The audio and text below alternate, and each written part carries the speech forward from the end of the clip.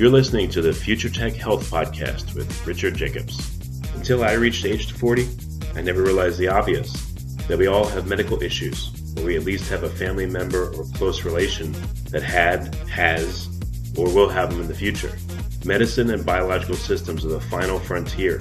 Until we've conquered death, figured out how life began, cured cancer, and understood our purpose in the universe, there's a heck of a lot to talk about when it comes to our health. Future Tech Health means I'll be covering futuristic topics that are actually already in clinical trials, or even starting to appear on shelves or by prescription, or available for your own use.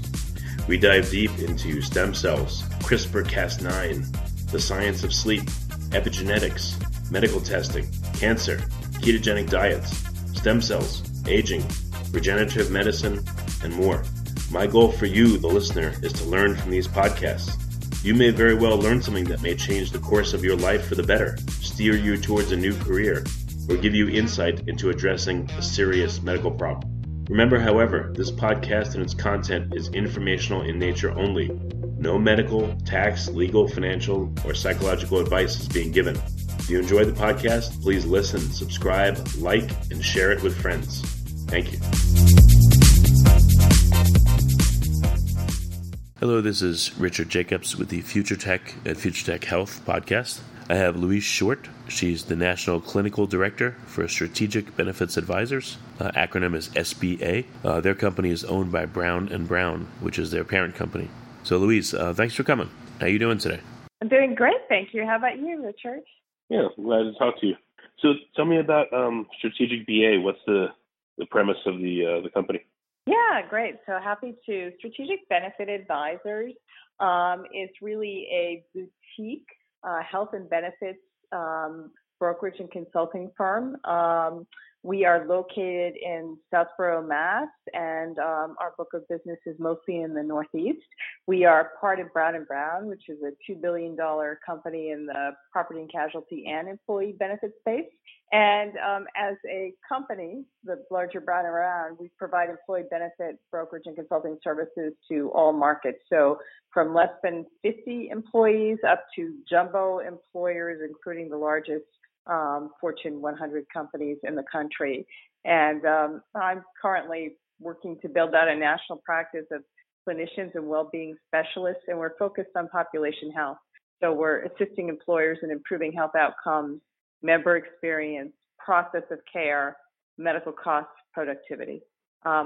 We also have a new health innovation hub, and we're currently accumulating a lot of knowledge on digital health solutions in several categories, and figuring out how we can best help our clients understand that space and really leverage some of these solutions in their strategies. And we recently became a member of the National Business Group on Health Innovation Forum. So, all right, for employers, what kind of issues are they facing, and how are these changing, in the last 10 or so years? What are you noticing? Yeah, so employers are facing escalating healthcare costs at a rapid rate. And for every employer, the pain points are kind of similar. Varies a little bit by employer size and by industry, but what we're finding is high-cost claimants are a big concern. The cost of specialty pharmacy drugs, the ability to engage employees in anything, including work or health or anything in the workplace, is a huge challenge for them. The war for talent, very big, especially in certain sectors like healthcare and tech. And then chronic disease, which is really just kind of escalating these healthcare costs and literally, killing the American workforce. So the idea of digital health is really, and then I guess I didn't mention access is also a very big issue. So the idea of digital health is to address a lot of the pain points that employers have today. And digital health is doing that in a few ways. One is it's addressing access and availability of healthcare. The second is it's addressing high cost and chronic conditions.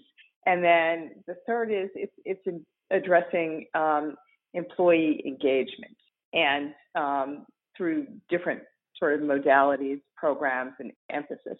All right. So what does that mean? What does accessibility mean inside of a healthcare plan? What things are accessible or not accessible, and what gets in the way of people getting the healthcare they need when they're in an employer's plan? Yep, great question. So we know today that there is an access issue. By 2025, there's going to be a 250,000 nurse shortage and a 90,000 physician shortage. And so even today, we have long waits for primary care, behavioral health, and specialists. And so in order to solve for that problem, digital health has enabled telemedicine. That's one of the sort of biggest manifestations of digital health. And so what we're seeing now are a lot of virtual visits, and that has increased the scalability and access to care. And initially, the virtual visits started off as being more like, I'll call it semi-urgent care, like I've got a cold, I've got a sore throat, I've got a cough, something like that. What we're seeing now is the evolution of virtual care and greater acceptance and utilization of virtual care, both by physicians as well as by patients. So what's happened, or I'll call them consumers because I'm going to really call them patients today, but what's happening is we're seeing virtual care move now into behavioral health, not just for consults, but for ongoing therapy. We're seeing virtual physical therapy, and I believe soon it's coming. We will see virtual chronic care. And, I was at a conference where it was kind of futuristic, but I really think it's coming around the corner. A woman was watching a soap opera, and her doctor interrupted and said, "Sorry to interrupt your programming, but I just need to ask you these 5 questions and check to see if you're taking your medications."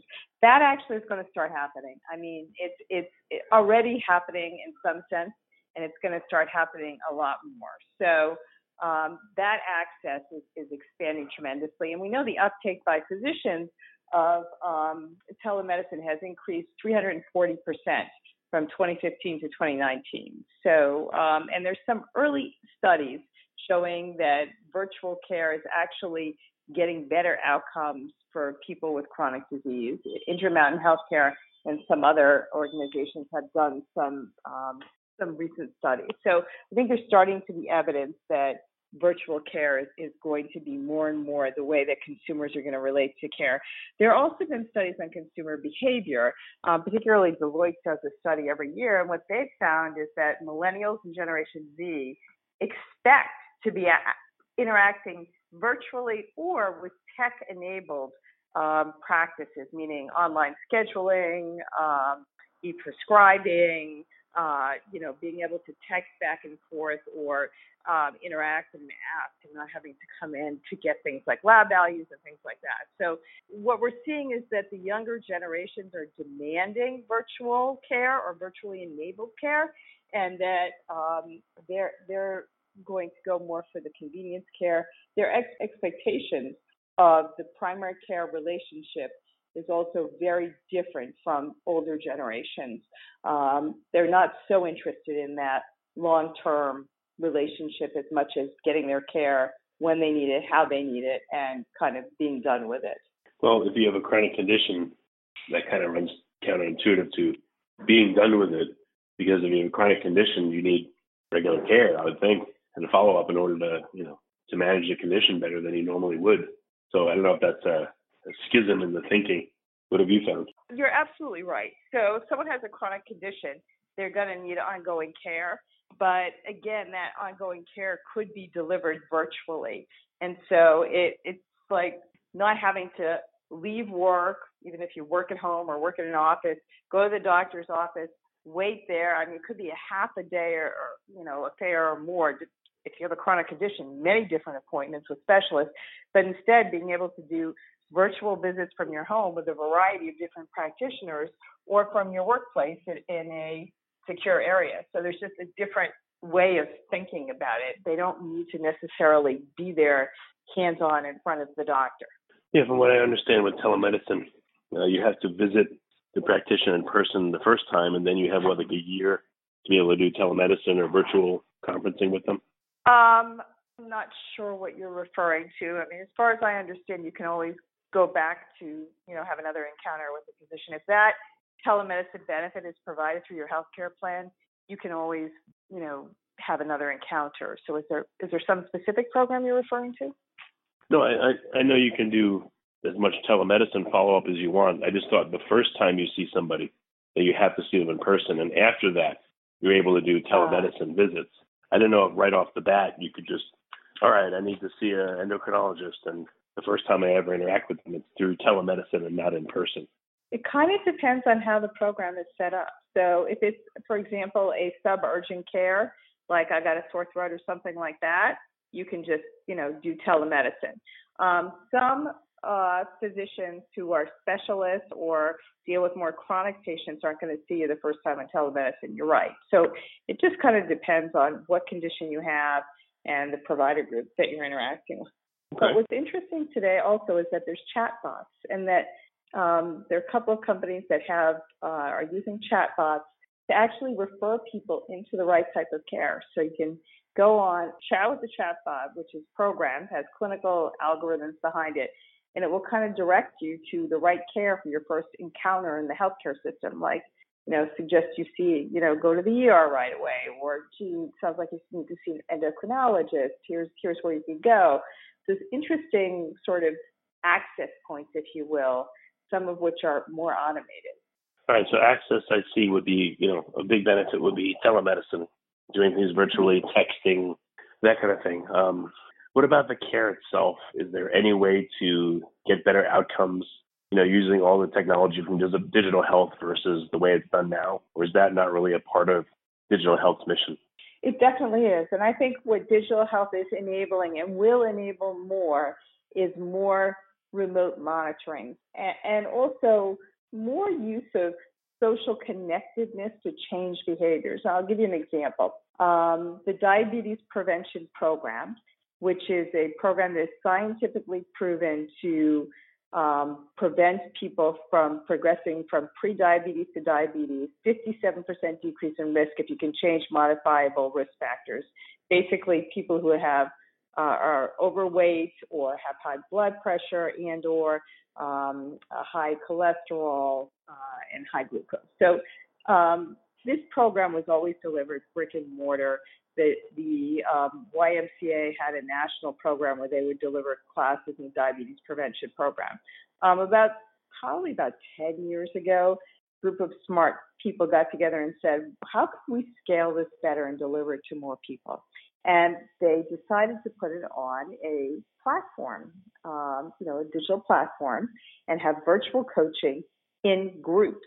And what they found was that this virtual diabetes prevention program actually was incredibly effective.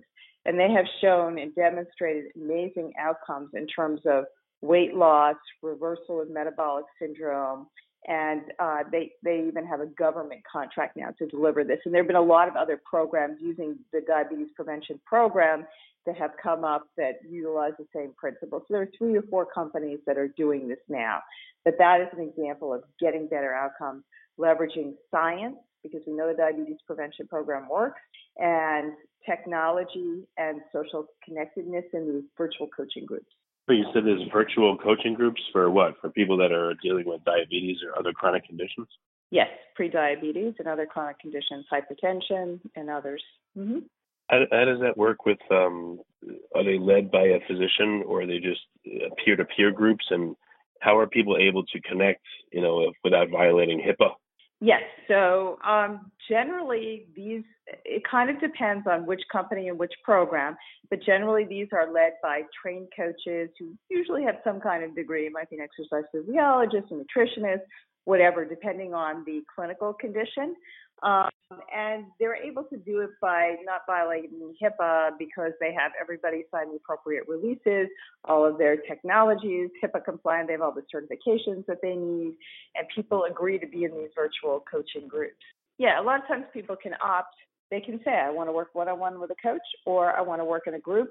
I want to work in a group, but I don't want to show my identity, so I just want to be anonymous in the group, or they can actually be in the group and have their identity known. It's totally up to the individual.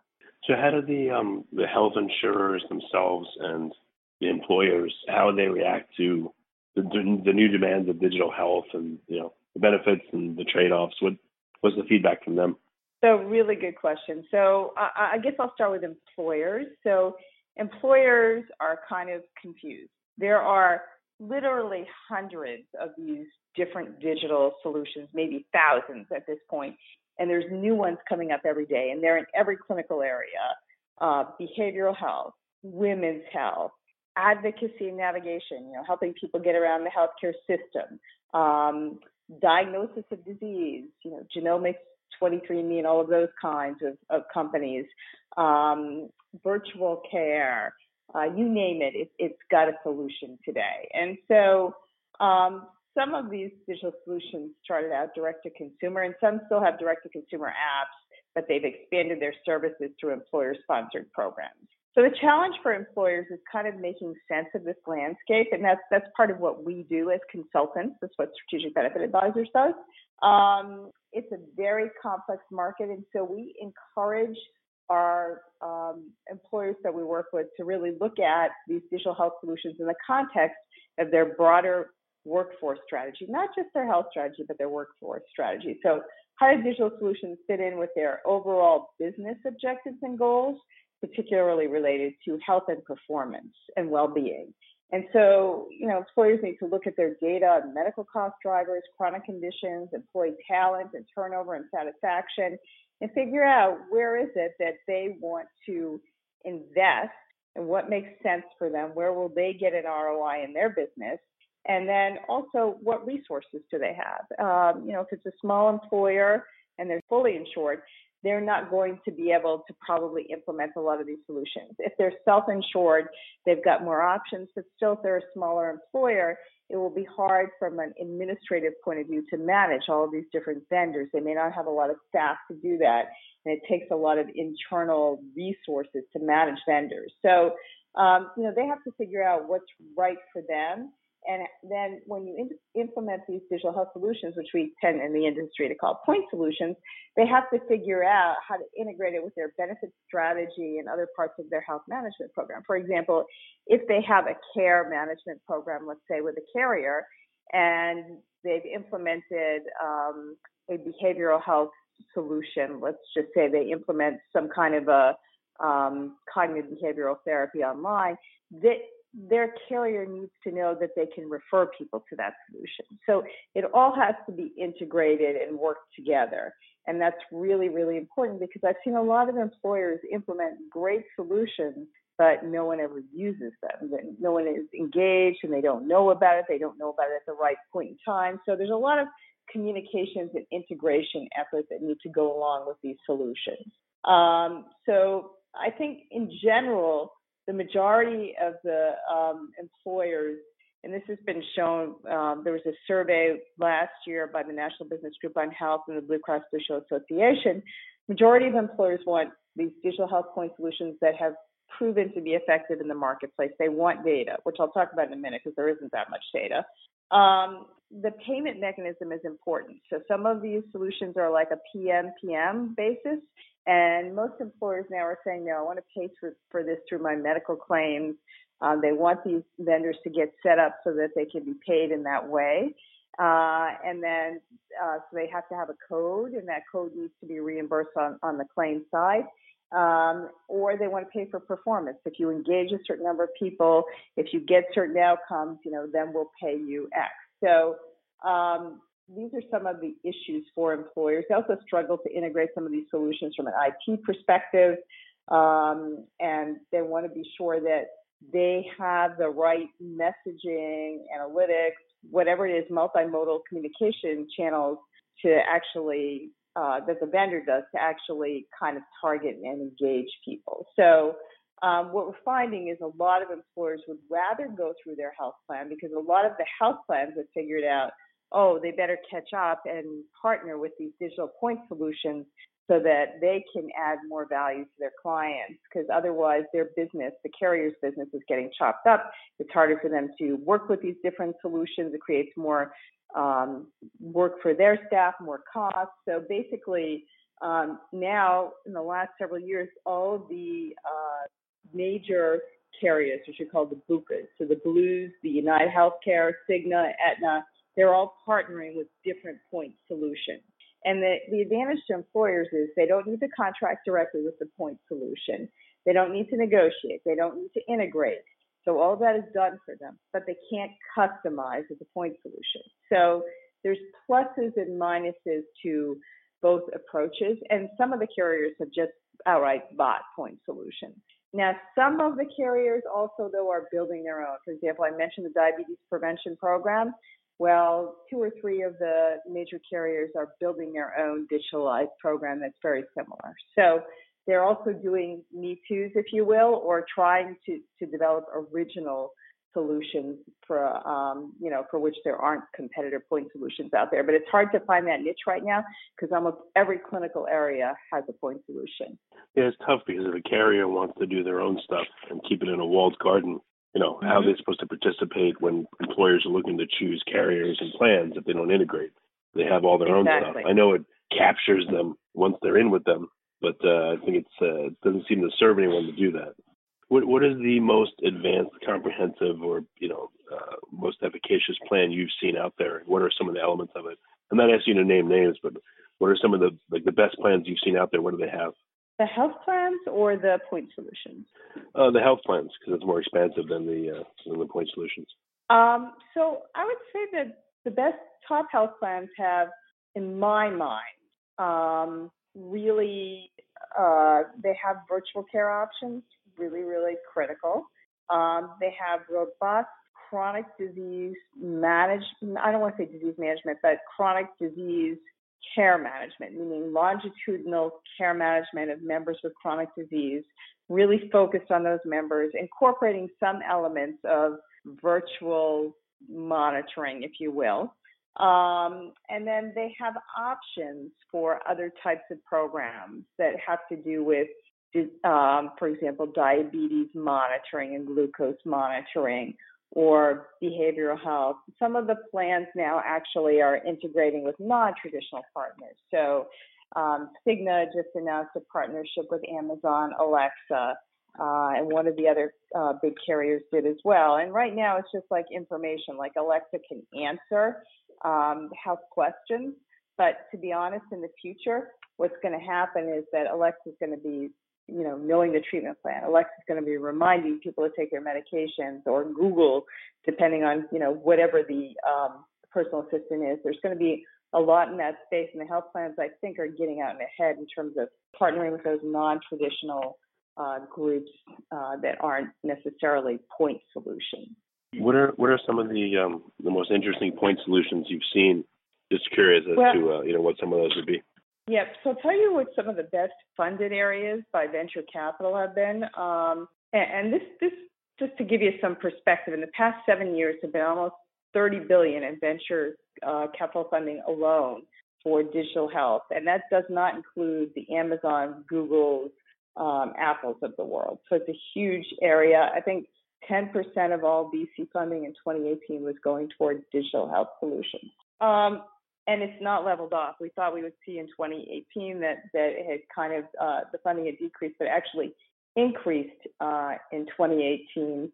And what we found was there were $8.1 billion in funding in 2018 for digital health with 368 deals. So in terms of some of the more creative things that I think I've seen out in the marketplace or most important, a lot of the solutions are really aimed toward big cost drivers or significant issues in employer populations. And it makes sense because when you think about it, employers are covering a huge number of lives, right, in the United States. So what's happening is that a lot of the solutions are aimed there. Many of these solutions started out direct to consumer and realized very quickly, no, that's not where the market is. The market is the employer market. So if we look at what's driving medical costs, one of the big things driving medical costs is behavioral health. So 5% of claims, but up to 20 to 40% of spend can be related to behavioral health, particularly those people who have medical issues and behavioral health comorbidities. So what we've seen are, because there are a lot of access issues in behavioral health, we've seen virtual visits that started as consults and now is moving into ongoing therapy. We've seen also online cognitive behavioral therapy, peer support programs new work-life support and EAP models, programs for families with autism and developmental disabilities, resilience training, and resiliency has become a big issue. It's about making sure that people have coping skills and getting to them before they get stressed out. So instead of stress management, it's like prevention of stress. So I think behavioral health has been one of the areas that's had sort of the biggest innovation in terms of the sort of intellectual capital and money that's gone in there. We're also seeing a lot of musculoskeletal solutions. So musculoskeletal drives a lot of costs for employers. Back pain, hip pain, knee pain. Many of those people do need some type of intervention, but many can be managed, at least initially, conservatively with physical therapy and other interventions. And so we're seeing virtual PT, where we have companies that have built devices that they send to members, and then the member can have a virtual visit with a physical therapist, and the physical therapist can monitor their motion. So I think that's really amazing, great solution. I mentioned the pre-diabetes. Those virtual coaching solutions have shown great results, sort of across the board, different groups, different companies, but all pretty good results. Women's health and infertility, that's been a big area and focus for employers in terms of retaining talent. And we've seen some carved-out solutions, meaning carved out from the health plan on infertility that are virtual, including new types of benefits that are administered, narrow networks, and quality monitoring, and coaching that includes behavioral health, because that's a very stressful time for people, but that have shown, cost savings, decreased multiples, which is really critical in terms of, decreasing risk to the individual as well as the babies, right? And then, of course, decreased costs if you don't have multiples, because people don't end up in the ICU as much and things like that. So those have been great solutions. I think for there are also a lot of solutions that apply only to the sort of provider side, right? Like teleradiology, telepathology, virtual monitoring of ICUs, all of those types of solutions, I think, have improved efficiency for physicians. There are solutions that are in the expert medical opinion area that I think are critically important, where people can get a second opinion or an expert opinion on what's going on with either themselves or a family member virtually. And these solutions, I think, are among the best that I've seen in the industry in terms of actually really helping people get high quality care and the best care. Many times the diagnosis is wrong or the treatment path isn't optimized. And so these types of solutions and vendors are able to help members tremendously.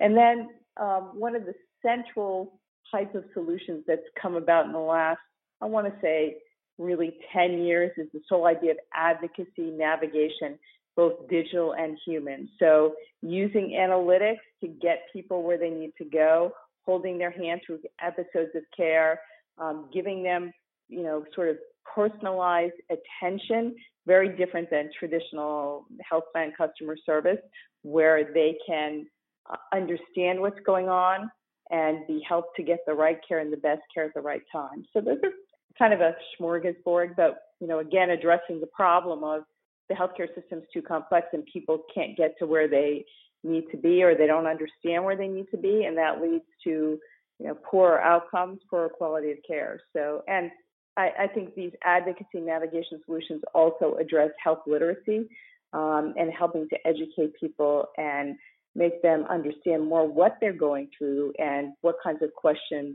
they should be asking, and educate them on the choices that they have going forward. One last question for you. You've covered a lot of areas, but is there anything you haven't covered that is in the future of digital health?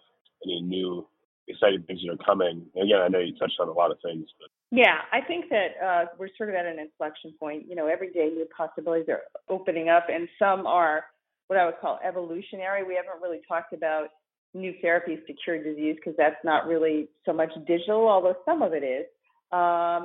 And then, there's sort of new ways of doing things that have been done before, like my example of the diabetes prevention program. Some of it's improving with technology on what we already have, like ultrasound and imaging. But I think the thing that impresses me is that the pace and speed to market of innovation is unlike any era in the past. So what we're going to see, I think, is a lot more virtual care.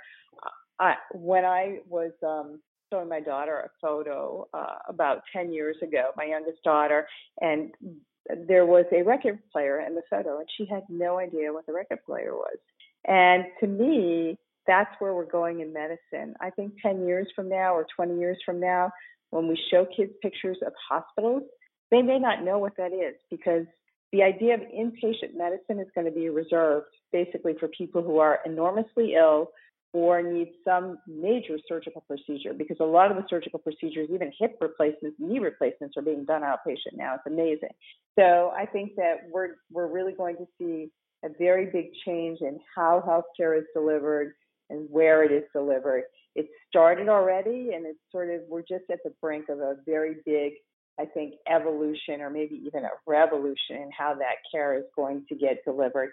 I think we sort of live at, I'll call it an age of a mutating edge, but like not the cutting edge, but the mutating edge. Like things are changing, but not in a cancerous way, but they're changing radically. And we're pushing the envelope every single day. I think the other thing to think about also is that I've talked a lot about employers, and I am a consultant for employers, largely self-insured employers, but we need to see equality in the application of these solutions. Everybody in this country really needs to have a basic level of coverage that includes preventive services, and we need for everyone to have health literacy or be able to have access to all of these wonderful solutions and technologies that can improve the quality of care and health outcomes. We don't want this to be something that is only for those who can afford it, only for those who are employed. And many of these solutions now are being utilized by Medicare and Medicaid, and hopefully we'll see more of that as time goes on. Well, very good. So what's the best way for people to get in touch and to find out about your services, whether they're an employer or a carrier, insurance company, et cetera? Absolutely. So they can reach me at Louise, LOUISE, .short, SHORT, at strategicBA, like benefits advisors, .com. Well, very good. So Louise, thanks for coming on the podcast. I appreciate it. Thank you so much. I appreciate your having me today, and I'm delighted to be here, and I hope that I will hear from some of the people who listen to this podcast, because this is an area that I feel really passionate and excited about. Excellent.